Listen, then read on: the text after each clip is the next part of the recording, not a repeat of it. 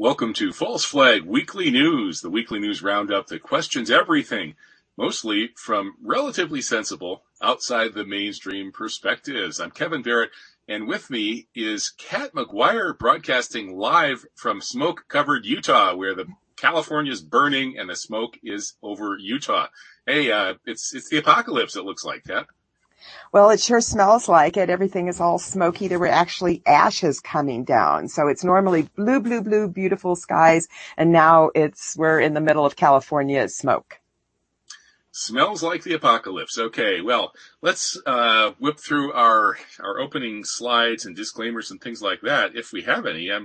What am I seeing? Oh, there we go. Okay, question everything. If you can't handle questions, don't watch our show. Next. Disturbing material. If you don't want to be disturbed, don't watch our show. Next. We're not doctors. Well, I am actually a doctor of, what the heck am I a doctor of? A doctor of African languages and literature, Arabic and Islamic studies being my specialty. So don't take health advice from me. And Kat, she's not a doctor either. So, okay, next. Where are we here? Okay, here's our big slide for today. Alan Dershowitz would be very, very sad if you help False Flag Weekly News make our fundraiser goal. We're a few bucks behind still. And Alan says Dershowitz, of course, not our producer, but Alan Dershowitz says he would be so heartbroken by the success of False Flag Weekly News that he would just leave his underwear on and never bother to change it again. So if the thought of Alan Dershowitz in month-old underwear is as repugnant to you as it is to me, if you see what I see, and if you feel what I feel, please do not support False Flag Weekly. Wait a minute. That pitch went wrong somewhere. Anyway, Kat, there's Dershowitz. Let's move on to our news stories here. One more PSA. Support the 9/11 families who are protesting the 9/11 cover-up. The good news is the family members are protesting the 9/11 cover-up. The bad news is they're blaming the Saudis. The good news, sort of good news, is that the Blame the Saudis limited hangout might still make the cover-up unravel. So, Kat, what do you think of those family members?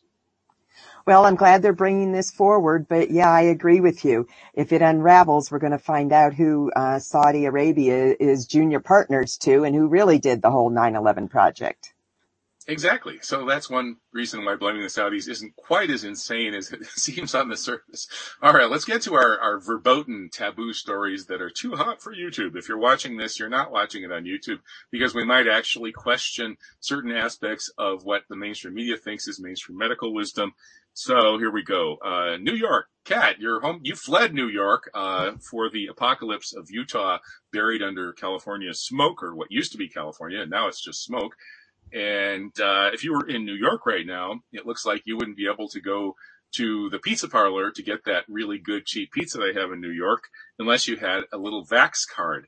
So I guess it's, hey, New York, if I get locked out there, I'm locked out everywhere. I'm making a brand new start of apartheid in New York. Hey, aren't you glad you're not in New York? Well, I'm going back home on Tuesday, and it's New Yorkers are charged up. Over 300,000 municipal workers are affected, and all students. And now it doesn't have to necessarily be restaurants, but they're going along with the program. It's barely getting coverage, but there are a lot of people doing a lot of organizing. There's been regular protesting against Gracie Mansion, the mayor's home. There's going to be strikes Monday at City Hall. And healthcare workers are protesting at various hospitals. I'm very involved, even from here, helping strategize and organize. And we had a big protest August 3rd at Radio City Music Hall, where Tony Bennett and Lady Gaga gave a performance for vaccinated people only. We're trying to get in touch with union leaders, but they're so beholden to the Democratic Party that they're not returning our calls. But we've got inroads with a lot of grassroots unions. So when I come back, I'm ready to just go right in. We're going to be having freedom brigades fanning out into the boroughs to get all the unvaccinated aware that they don't have to go along with this mandate. Well, I'm in awe of your persistence and your courage in standing up to this tyranny, Kat, but I'm just going to throw in the towel because if I can't see Lady Gaga without a vaccination, I'm just going to go ahead and get vaxxed. Just kidding. Okay, moving on to the next torment the anti-vaxxers story, and there's a flood of them these days. Juliet Kayyem, who is an Obama Homeland Security apparatchik, and still teaches Homeland Security in the Homeland Security program at, was it Harvard or something? I can't believe they give degrees in that garbage. Anyway, here she is saying, get the vax or you're not going to be allowed to fly. So it's official. The unvaxxed are the new terrorists. And according to the DHS now, unvaccinated people like Muslims have an unusual genetic trait that allows them to turn an ordinary mixture of shaving cream, hydrogen peroxide, talcum powder, toothpaste, and hemorrhoid cream into a lethal shoe bomb or underwear bomb that could blow up the next commercial flight that you take. So when you fly, be sure to get angry at unvaccinated people as well as Muslims when the TSA asks you to remove your shoes and your underwear. Oh man, Kat, when is this going to end? Well, this propaganda and bullying is of the worst sort. It forces people to make a Sophie's choice about their travel. The real story that's not being said is that pilots are unexpectedly dying. A lot of them are vaxxed pilots. I hope they're not dying while they're flying. Well, that's dying while flying is very dangerous. That's a scary concern. Now, airline pilots are some of the healthiest workers in the world because they receive regular, extensive health exams, and they're grounded the minute any physical condition is flagged. And so if they get a vaccine, they're grounded for 48 hours. Yet 4 British Air pilots in their mid-30s to 50s, presumably healthful, died. 3 Delta pilots died after getting vaccinated. 5 JetBlue pilots suspiciously died, and the airlines are being extremely tight-lipped about it. British Air claimed that it was completely coincidental that 4 healthy pilots died within days of each other after taking the vaccines. And Aviation News questioned whether the deaths were due to blood clots, because actually airlines have been saying that they might not let vaccinated passengers fly because high elevation exacerbates them being prone to blood clots. So bottom line, every time we fly, you have no idea if the pilot has been vaxxed or not and can suffer injury or death right at the cockpit. Boy, life is getting just too complicated for me these days. All I know is I'm getting sick of these beat up on the anti-vaxxer stories because the whole, the evidence on the vax, well, we'll talk about that later. Let's move on to our next story here. You're going to be asked to prove your master race status under vax apartheid. Here's how to do it. The Washington Post is very helpful in teaching you that all you have to do is go to Ancestry.com and feed your DNA and get this little card that shows that your ancestors are 100% Nordic, Aryan, blue-eyed master race types with perfect little Hitler mustaches. Woohoo! I'm master race. I can get on planes. I can go to restaurants. I can go through Israeli checkpoints. I'm a first-class citizen. And to hell with those second-class Untermenschen. That's nice of the Washington Post to help us take advantage of our master race privileges, isn't it? Yeah, it's really, they are practicing medical apartheid, but I'm concerned that the health freedom movement is focusing on this segregation analysis that stop the segregation like it's a moral imperative, like segregation under civil rights days with people of color. But I don't go along with the segregation analysis because if these people really believe that I'm Typhoid Mary and I'm going to give something to them, well, if I believe that, I would want people to be segregated as well, quarantined. Because that's really what the segregation analysis is quarantining. But I think the moral imperative goes out the window once people are fearful truly for their lives, which is a concocted fear. But the segregation analysis and the medical apartheid doesn't really bring out their inner moral concerns, I believe. Okay. Well, I guess maybe I should withdraw that analogy. Nah, not really. We'll just agree to disagree. So how about the next story, which asks the question, why are globalists and governments so desperate for 100% vaccination rates? Well, the innocent explanation is, of course, that they might think a quick move to 100% vaccination rate would at least temporarily fix the pandemic. Maybe they're right, maybe they're wrong, and we'll talk about that in the next slide. But anyway, would you agree, Kat, that they aren't necessarily conspiring with globalists to cull billions of people with the kill shot? Are they? No, I think not that necessarily. I believe they're trying to do a kill shot. I think they're the author claims that they're setting the stage for a mass infertility event because there's increasing evidence that the vaccines can cause women to be sterile. But one of his main premises that I find interesting is that because about a third of Americans are not vaccinated, what they serve as is a kind of vast control group. So they want 100% vaccinated because once things start happening, deaths and injuries, here's this glaring control group of healthy people that they don't want to be compared to all the people who are going to be getting ill from these vaccines. I think we haven't even begun to see the results of deaths and injuries. And of course, they're covering all that up. But that's another story. But another reason I think they're pushing for 100% vaccinations is because these vaccines are very expensive and they have expiration dates. And the government doesn't want to have to throw them out and buy new ones. And disposing of vaccines is expensive as well. You can't just throw them in a trash can. But the vaccine makers are indifferent. They don't care if large quantities get unused because it's all just profits for them anyway. So unvaccinated people are actually paying for the vaccines for the vaccinated people. You would think they would be a little more grateful, but they're not. Anyway, well, let's move on to what could be the most contentious story of the week. And this is the debate between Ron Unz and Mike Whitney. And this is really good stuff. I urge everybody to read it. You know, if the mainstream had this kind of honest debate, featuring people who actually tell the truth about controversial issues and are not part of the propaganda bubble, it would restore a lot of credibility to their public health warnings and such. And in this debate, of course, Ron Unz argues that COVID is every bit as dangerous as the mainstream says it is, that it is an emergency and to some extent justifies emergency measures. And Mike Whitney, of course, strongly disagrees. His position is obviously closer to yours, Kat. And I think Ron Unz is more credible in admitting some of these points that the mainstream never does, such as Ron admits that the vaccines don't seem very effective in preventing vaccinated people from infecting others. So there doesn't seem to be much reason for the government to forcibly require vaccinations.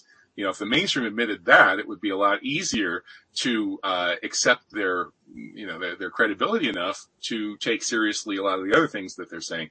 And as Ron points out, they've been crying wolf about so many things and lying about so many things that nobody believes them, even if they are telling the truth. What do you think, Kat? Am I crazy to think that Ron Unz's take on these medical issues may not be wrong? I was very disappointed with this article. I found it so full of misinformation. I couldn't even finish it. I got halfway through and it's like, I'm done. All the faulty facts and premises that he didn't even touch, Ron Unz. There was no mention of the whole charade of faulty PCR tests or Nigel Ferguson's computer simulation that projected over 2 million people were going to die, and that was wildly off. He just accepts at face value all these jiggered death numbers. Hasn't he heard from Scott Jensen of Minnesota, for example, that how coroners and doctors have to say that people died of COVID, not with COVID. And then it's a whole mask issue. It wasn't until his guy, Philip Limon, that came out that he said, I was very glad to reconsider my position once solid research came out. Well, didn't he get the memo about Dennis Rancourt, who showed at least 12 to 15 studies about masks before COVID even started, not to mention just having basic common sense. You don't even need studies to know these masks were ridiculous. I was just really disappointed in him. I'm glad he gets a bioweapon. I'm glad he's able to talk at these things at a more elevated level than what we get in the mainstream media. But he doesn't get the real issue. He didn't even integrate it, that this PSYOP is basically a grander agenda. And so this myopia on just the COVID distraction and not mentioning the global coup d'etat that's actually taking place, and no remorse that he used New York Times and Wall Street Journal, mainstream news, which he's always found in the past, and he's recognized years later when he had misplaced reliance on faulty mainstream media reports. So why is he not recognizing that now? I think Ron Unz should listen to the Doctors for COVID Ethics. They're very rigorous and excellent, and he's getting his information from wrong sources, and that's why I found his whole analysis just so Frustrating and myopic. Okay, well, we'll have to disagree to agree, or maybe the reverse on most of that, because I think if you actually look closely at the quantitative debates, how many people died, et cetera, and these various other specific issues, I think he's probably right about most of them. And as far as believing the New York Times, Ron has found, a few dozen huge issues that the New York Times and everybody else in the mainstream are lying about. A few dozen, but there have been a few million that they're not. So that just because the mainstream lies doesn't mean everything that's in the mainstream media is a lie. And I think we should keep in mind the possibility that the COVID psyop might be the exact reverse of what most of us think it is. That is, it could be classic biological warfare, which always comes up with the antidote along with the poison, and which makes sure that the people you care about get the antidote and the people you don't care about don't. So they've manipulated the entire alternative world into not getting the antidote and to not taking the poison seriously. And so they're going to be maybe harming the truther community quite a bit, and particularly if, I'm not sure this is true, but the British Medical Journal, the other one, Lancet, has a study showing that on the average, everybody who's ever been a COVID case, including asymptomatic people, suffers on the average a cognitive deficit that's equivalent to 7 IQ points. So just keep in mind the possibility that we could be really, really wrong about this. I'll pass. Okay. Yeah, I think it's all a big hoax. There's a virus, but the pandemic is a huge hoax and distraction for the real global coup d'etat they're doing. Okay, well, that's a debate that probably should be fleshed out somewhere else. But moving on to the anti-Semitic propaganda flooding the anti-vax movement, and this is why we're refuting the ad hominem arguments. That's our title, our headline today, and I think we can push the YouTube button now, because no longer are we going to be saying anything about anything that YouTube could conceivably interpret as medical misinformation. So we're just going to feed you all kinds of other dangerous red pill perspectives that are non-mainstream about all sorts of other issues. So here we are. General Dominique Delaware is facing criminal charges for his exchange with Claude Pasternak, in which he said, who controls the media, who controls the Washington Post, New York Times, and all those newspapers? Who are these people? Who? Who let the dogs out? Who? And I guess he let the dogs out, let the dogs out of the pack, or the cats out of the bag, or whatever it is, because this is now a huge scandal, and supposedly the anti-Semites are running around with signs saying key. It's like the new Q, except the Q is QUI, which means who. So what do you think, Kat? Is anti-Semitism infecting the anti-vax movement, which is already a major public health scourge, right? Well, when he asked who are these people, not a single person in the world thought, well, maybe the general was referring to Lebanese or Cambodians or Incans. No, everyone knows exactly who he was referring to. It's a valid question because statistics show that Jews are disproportionately represented in the media by orders of magnitude above and beyond any other ethnic group, including non-Jewish whites. Statistics are not anti-Semitic. But if the French activists... That one is, according to Abe Foxman. Well, yeah, ADL. But if these French activists were going after regular Jewish doctors who are pro-vaccine, that would be unfair and irresponsible. But I think it's important to be aware that it appears that these activists, when they say they're going after elite Jews who support big pharma. Again, whether it's big media or big pharma, Jews are disproportionately represented by orders of magnitude beyond any other ethnic group. For example, the World Economic Forum, which is heavily pushing the vax agenda, 20% of its board of trustees are Jewish.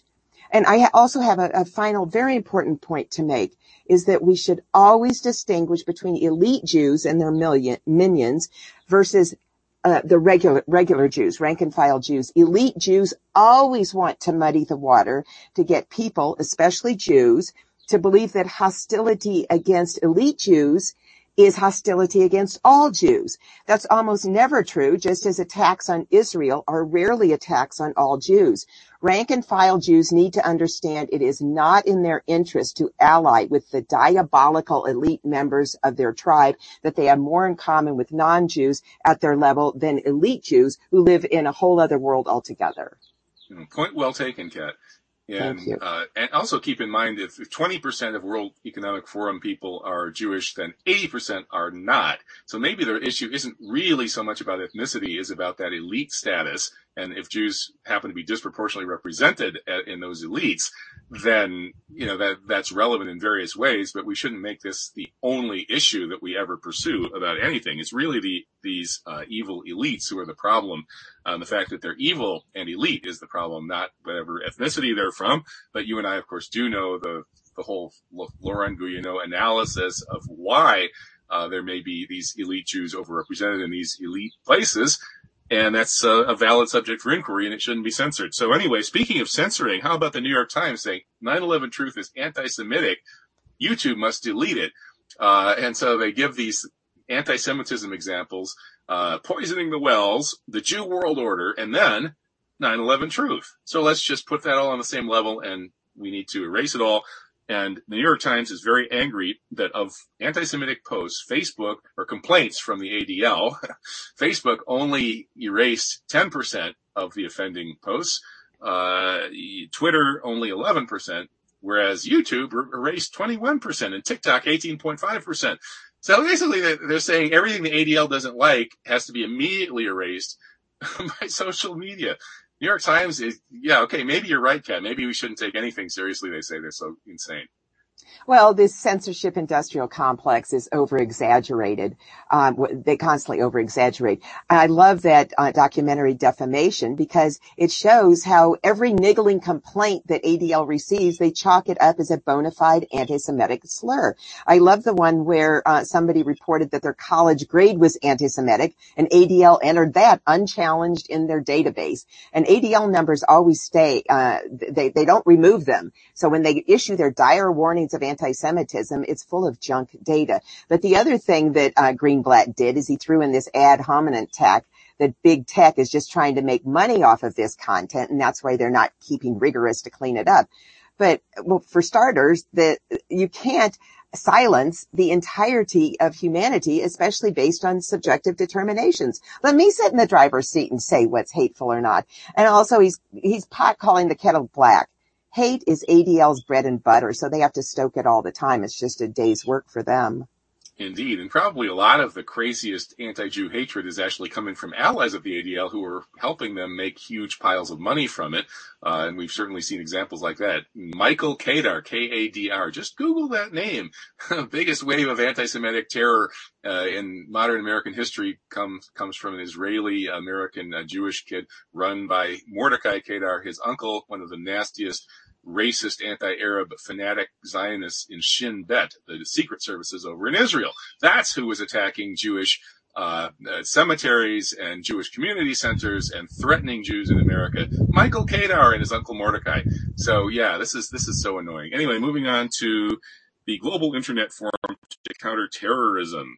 GIF, I don't know how the heck you pronounce that acronym. GIF. I'm gonna choke if I even say that. Anyway, and you choke even more if you knew what they were up to. So what are they up to, Kat? Right. I think that's one reason they have such a terrible acronym, so no one will say it. There's hardly anything about them. Google the search and you'll find virtually nothing. Even their global summit that they just had, there's almost nothing. This organization was founded in 2017 by Facebook, Microsoft, Twitter, and YouTube, and they now have 17 fellow members. And their mission is, quote, preventing terrorists and violent extremists from exploiting digital platforms. So they're all on the digital platforms to go after terrorists. And what they have, their big tool is this database of terrorist content. So, for example, they have like 300,000 images and videos that are tagged as dangerous and 24,000 URLs that are tagged as terrorists. Get this, the majority of them are coming from the SITE, S-I-T-E, intelligence firm. Well, we know who that is, Miss Rita Katz.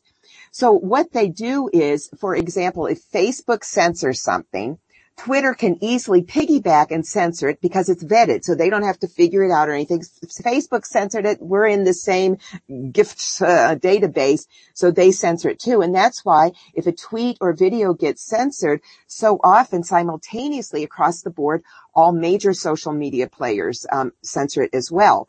And when did this start? Well, they first used censored content based on the United Nations sanction list. So that would be ISIS or Hezbollah. But that changed after the Christchurch, New Zealand killing, that terrorist attack in 2019.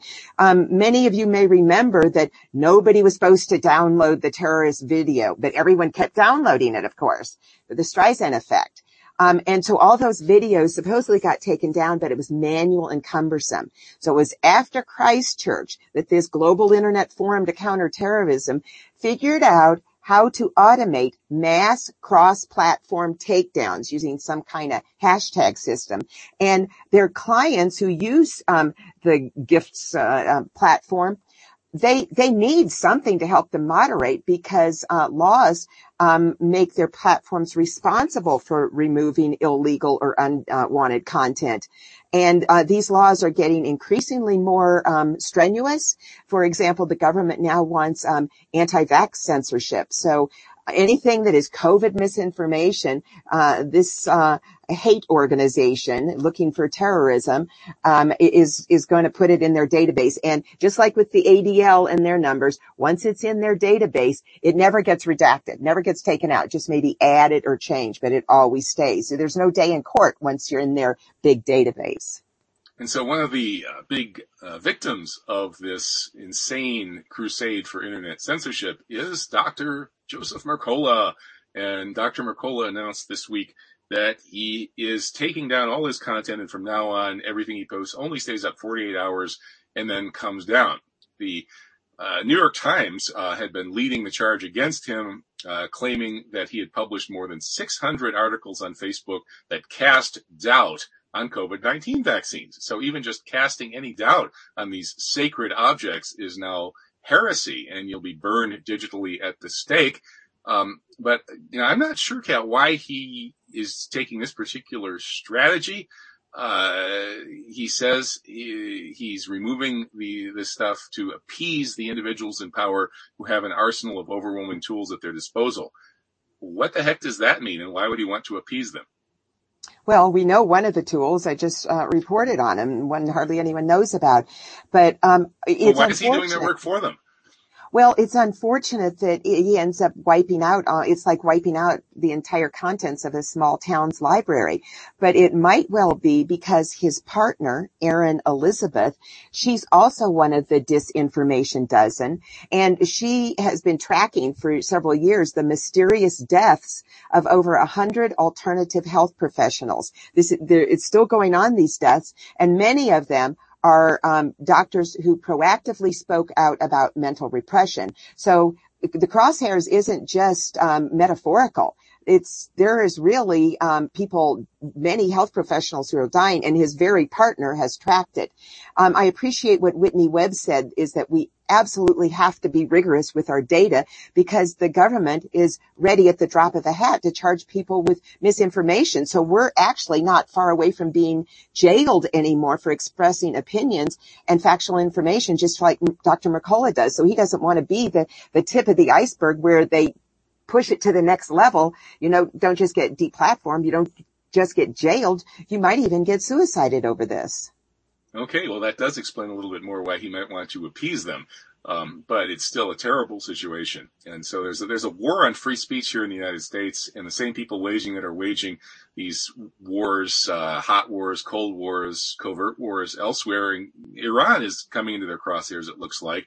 Moving to the war on Iran category, the Americans and British supposedly just greenlighted an Israeli quote-unquote response to Iran over its alleged attack on the Mercer Street tanker a week ago Thursday.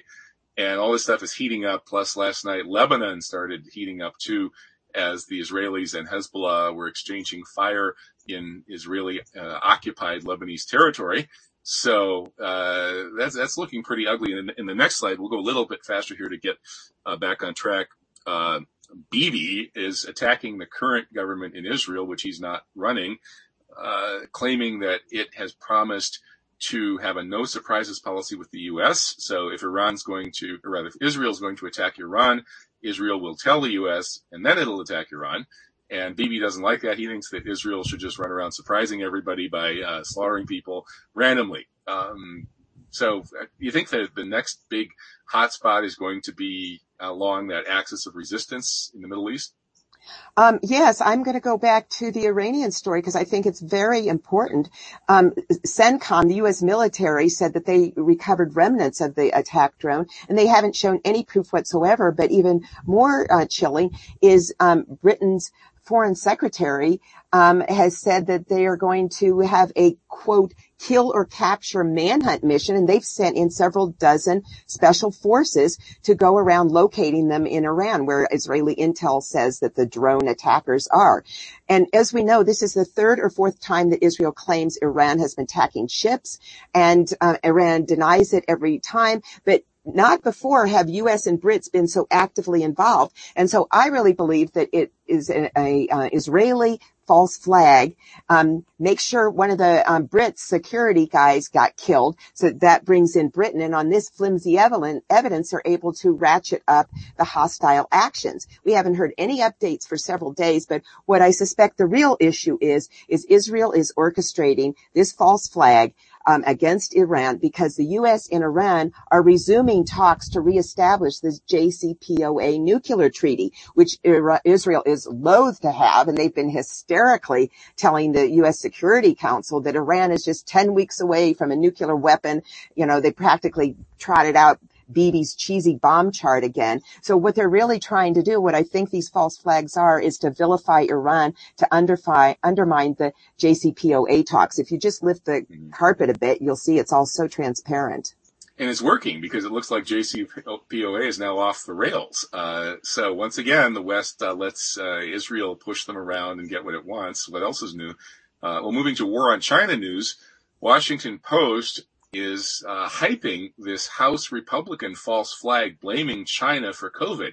So we're unifying the country, the pro-Trump China haters, and now all the obedient liberal sheeple, the leftists who should be the peaceniks. Everybody is agreeing to hate China, and as soon as Biden declares that, yeah, China did it, it's their fault, China did COVID, hey, we can go to war. That's what it looks like to me anyway. I have no patience for looking to China for this. What people really should be looking at is David Martin, a leading international patent expert who reviewed over 4,000 patents of the SARS coronavirus and found that the first coronavirus vaccine was a patent application was back 21 years ago in January 2000. His patent findings are the colossal smoking gun that the powers that be refuse to acknowledge. China is just a bit player in this grand COVID theatrical psyop. Yep, I can't disagree with that. Although, again, I think the whole COVID psyop is probably largely driven by geopolitics and an imperial crisis. That's a big subject. So let's move on to another big subject, which is violent extremism. Okay, what's going on here, Kate? You've been following this closely. The January 6th fallout now includes not only 100 plus people in prison for, in many cases, just stepping into the Capitol when they thought it was okay. Others, maybe not so much. And then now we've got 4 Capitol cops suicided within 6 months after January 6th. This headline suggests that may not be such a huge statistical anomaly. 6 times as many Capitol cops who were there suicided as average cops commit suicide. Wow, a lot of cops commit suicide, I guess. Anyway, how suspicious is this? Extremely suspicious. But first I want to make a correction. It's over 400 Americans are languishing in jail right now with no due process. But yeah, this is highly suspicious, especially 3 of the deaths. The statistical probability is bizarre. And so, well, we already know Brian Sticknick. It wasn't a fire extinguisher or bear spray. It found out it was natural causes, but why did they have to cremate him even before an autopsy report? So that's suspicious. But Officer William Evans was killed just out of the blue when a man rammed into his car. But the biggest one was Jeffrey Smith. Officer Jeffrey Smith was found in his car, which had rolled down an embankment, and somehow he died before the car wreck from a self-inflicted gunshot wound. Really? So clearly something screwy, and I believe it's very connected to what they have found is the FBI's role in creating the entire January 6th Capitol protest entrapment. FBI over there, let's look here too. Well, I wouldn't put it past the FBI. Ever since the time of J. Edgar Hoover, there have been some serious criminals in charge at the higher levels there, despite the many well-meaning and honest lower-level agents. Anyway, that's the mainstream media, of course, is not telling it the way you just did, Kat, and their version is on display here in the New Yorker.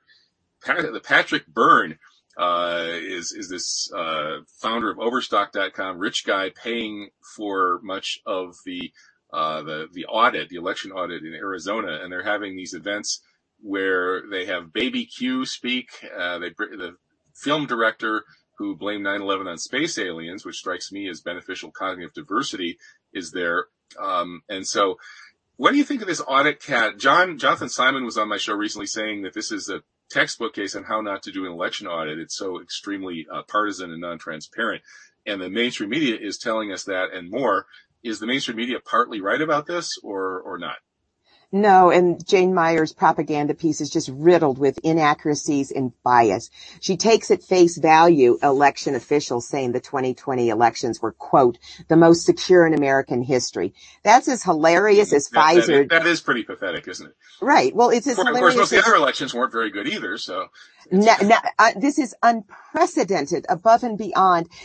This statement makes Pfizer declaring it's as hilarious as Pfizer declaring their COVID vaccines as 95% effective. It's just, and her article makes it sound like it's just Republicans who have the monopoly on dark money. Dark money is essentially legalized anonymous sources from the Supreme Court. Are people aware that maybe in the past Republican dark money outspent Democrats by 3-1, but since 2018 and definitely for 2020, the dark money groups of liberals outspent the conservatives by a completely inordinate number. And Meyer ignores that. Her interpretation of Trump's phone call to Georgia about the 11,000 votes, those 11,000 votes were fraudulent. And it's clear there's forensic evidence of mysterious vote dumps in the middle of the night that gave statistically impossible numbers. Meyer made it sound like Trump was trying to negotiate for 11,000 legitimate votes. It's the fraudulent ones, which there are tons of. Her whole thing about mail-in ballots, they're a disaster. We should do what we make other countries do. We insist other countries allow foreign observers, and that's what we need here in this country as well. The mail-in ballots have been a disaster that have mostly favored the Republicans. So her whole article, I could go paragraph by paragraph and show where she is wrong, but we never get to hear that. Okay. And of course, the other side of this election integrity issue is that it's really the Democrats and the left, who, especially the Bernie Sanders supporters, who should be screaming loudest about this, because the vast majority of apparent election theft is happening on that side with the red shift. And I had Jonathan Simon on the show talking about how in the most recent elections in 2020, it looks like Republicans stole many, many, many millions of votes throughout all the congressional races, all the key races. And Trump probably did also steal at least 3 million votes, but it wasn't enough to win, and the people who stole the votes probably didn't want him to win.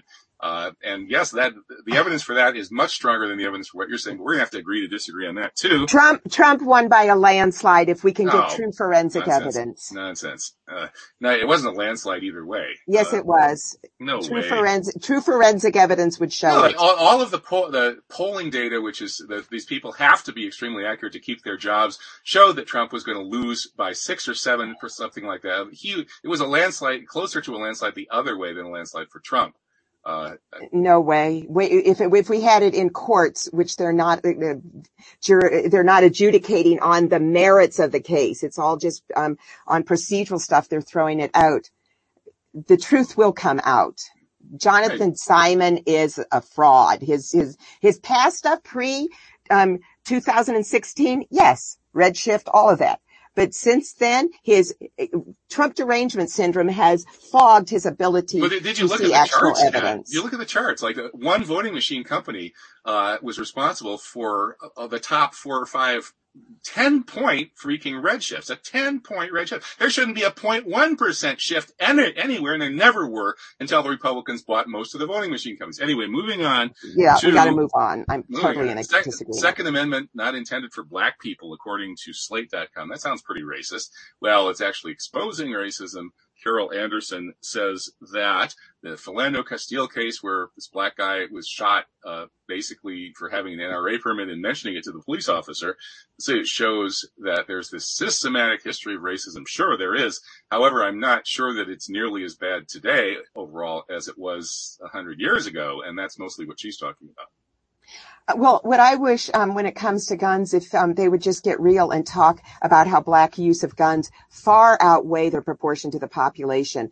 Blacks are about 13% of the population, but FBI murder statistics show that they commit 56% of the murders in the U.S. in 2019. Most of the victims are fellow blacks, but liberals refuse to talk about black-on-black crime.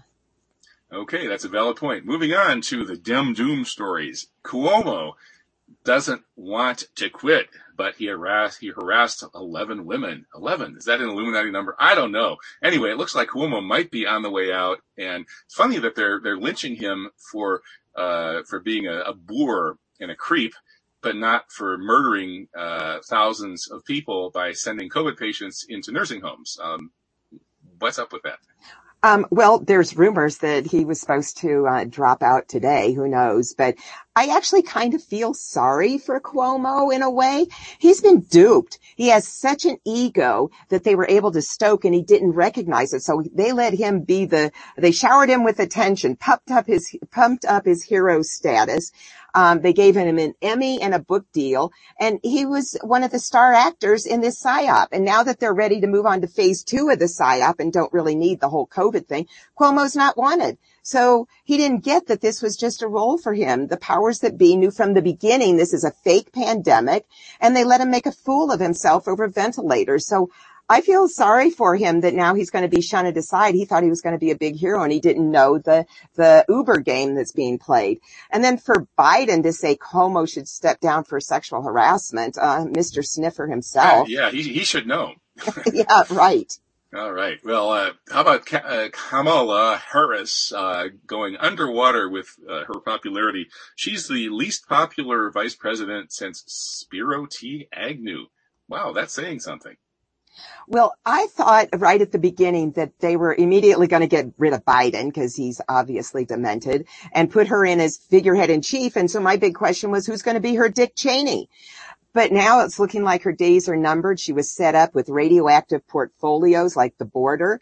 And so I think the scenario that's coming is that they switch her out, get rid of her, and then they put in a new world order type like Rahm Emanuel or Chuck Schumer. And then Biden gets pushed away because he's demented. And then, look, a new unelected fascist president, all legal to a T.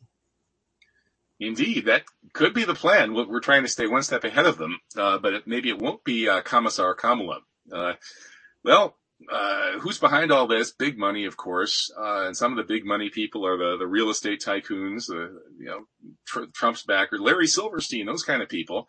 The real estate tycoons are buying up politicians, and they're focusing on Democrats, and the Democrats are taking their money and then allowing the eviction moratorium to expire, which means 4.2 million people across the U.S. say they're about to face eviction.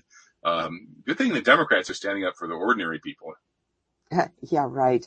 I'm sympathetic to the tenants, but many landlords are small businesses and mom and pops, and they're just as susceptible to going into default, and they have no moratorium. They still have to pay their mortgages. So I think this eviction moratorium agenda is just another backdoor way to break the back of the little guy and let venture capitalists like BlackRock buy up the small landlords' properties for penny on the dollar. But there's another really important issue going on here, and that is the CDC has no constitutional rights to create any kind of eviction moratorium or try to do any kind of law around that. That CDC is part of the executive branch, but it's the legislative branch, and they sort of bamboozled the Supreme Court when it came before them by saying, oh yeah, we won't issue another moratorium when it expires July 31st. And then they turned around October 3rd, extended it to October 3rd.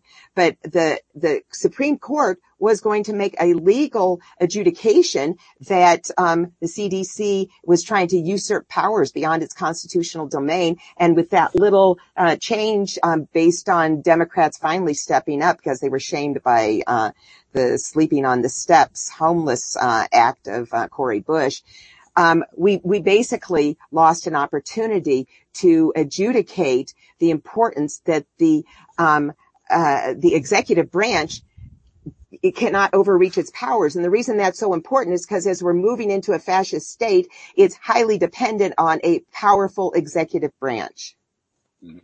Excellent point. Well, so speaking of real estate and housing crises, the good news is the San Francisco Bay Area has decided that it needs some residents other than just billionaires and homeless people. So they're building tiny houses. The bad news is that the tiny houses will sell for $10 million each, which is a great deal for the Bay Area. Okay, let's move on. We're a little behind here. The Zionist news, Israel won't let their gold medalist Dol Gopiat marry because he's not Jewish enough. He has a Jewish father, not a Jewish mother. What's the matter with this guy? A big, tough athlete can't handle a tiny little circumcision? Oh, man.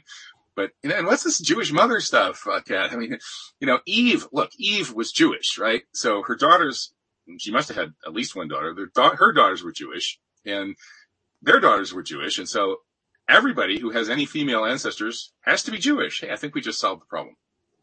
Well, I don't know. I think the biggest problem is Israel going around saying that they're the biggest democracy in the Middle East when thousands of citizens can't even exercise the basic human rights of marriage. There is that point, yes.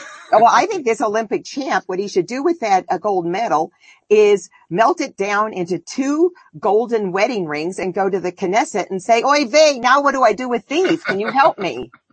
I love it. Okay, well, more Israel news here. This is belaboring the obvious news.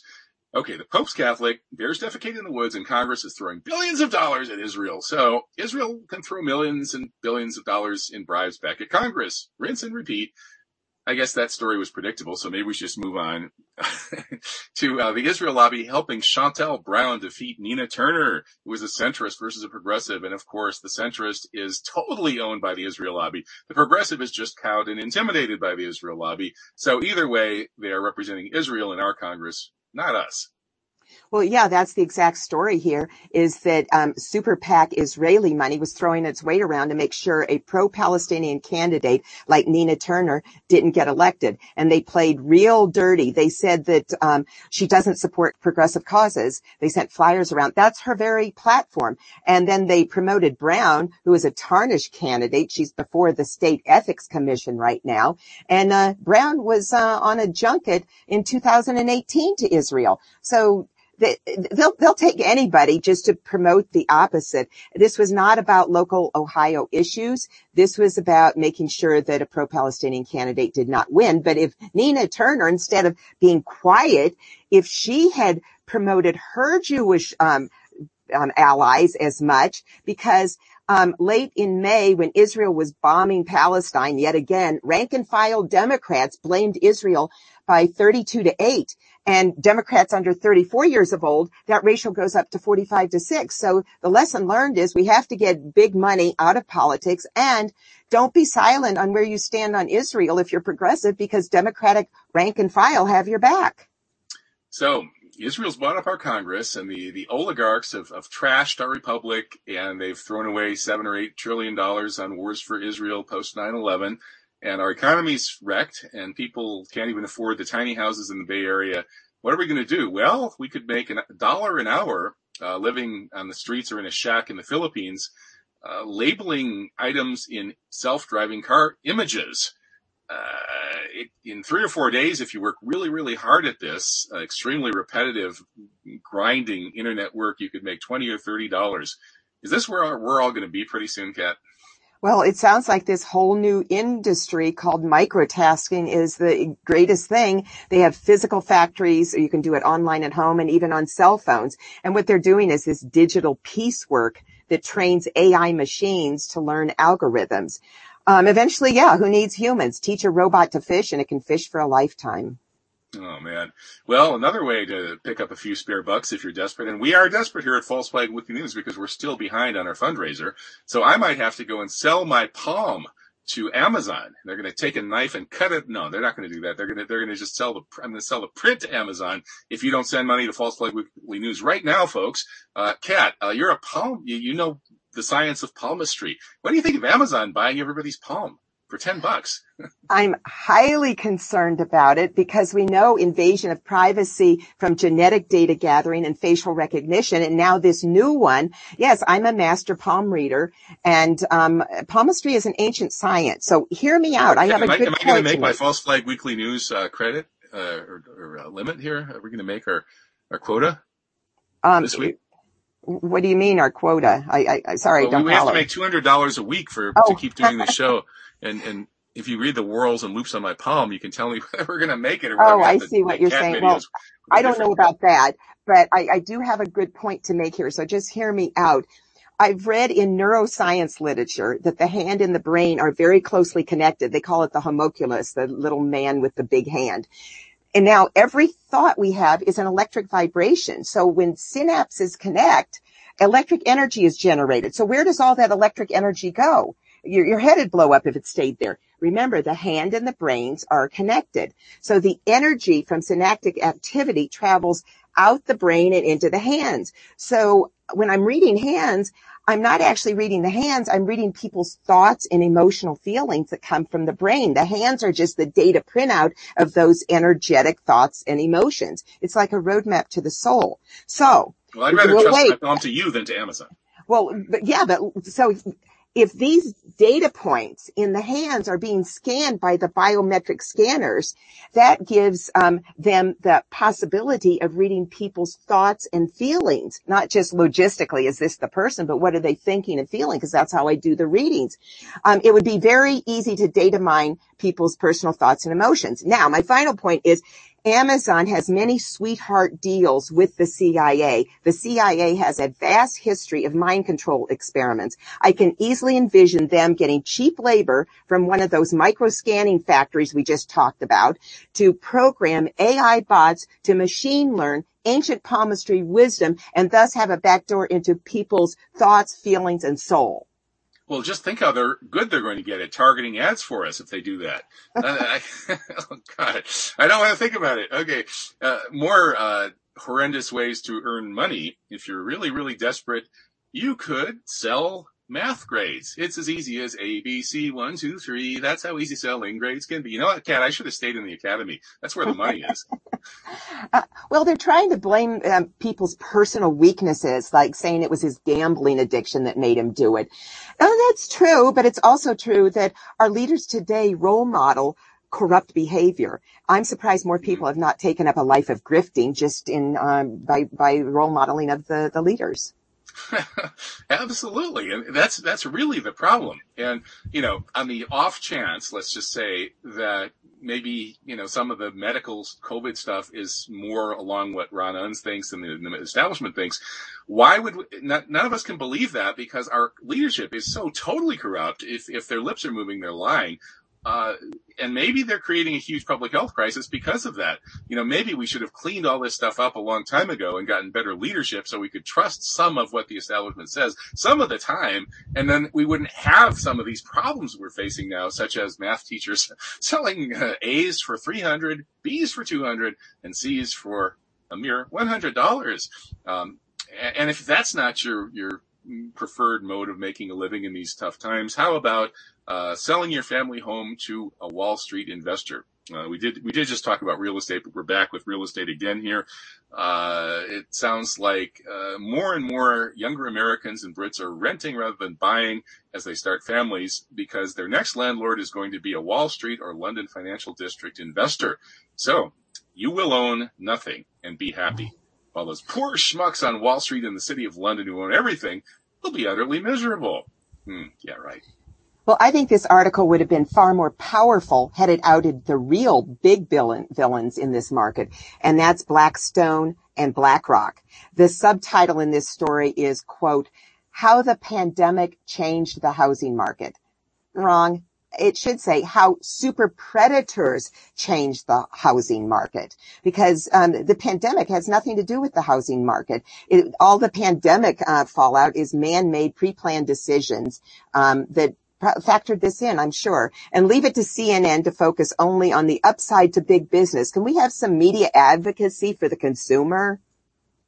That would be nice. So it's an imperfect story, but pointing out that these big finance people, the big money folks who made maybe double-digit trillions off of this pandemic, are buying up all the real estate, so nobody will be able to own their own house anymore. I mean, even just admitting that is a step forward, I guess. Right, even though they left out the top two who are really doing it far more in orders of magnitude than these people that are pictured here. I guess that's BlackRock is he who must not be named, or Larry Fink is the new he who must not be named.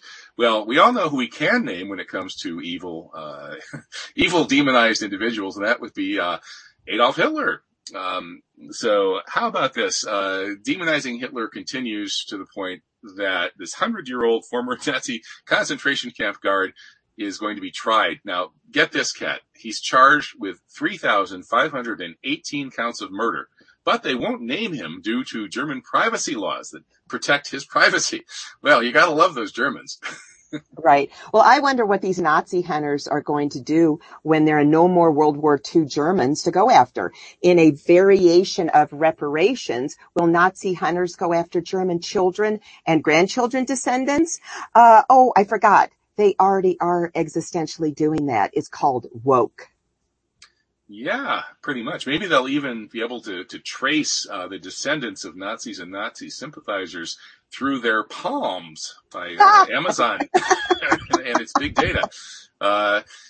So this guy was accused of taking part in firing squads of Soviet prisoners, killing Soviet prisoners in 1942, and the murder of prisoners using the poisonous gas Zyklon B.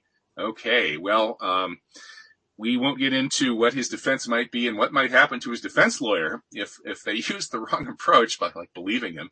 And let's move on to our final story of the week, which is Heal Hitler.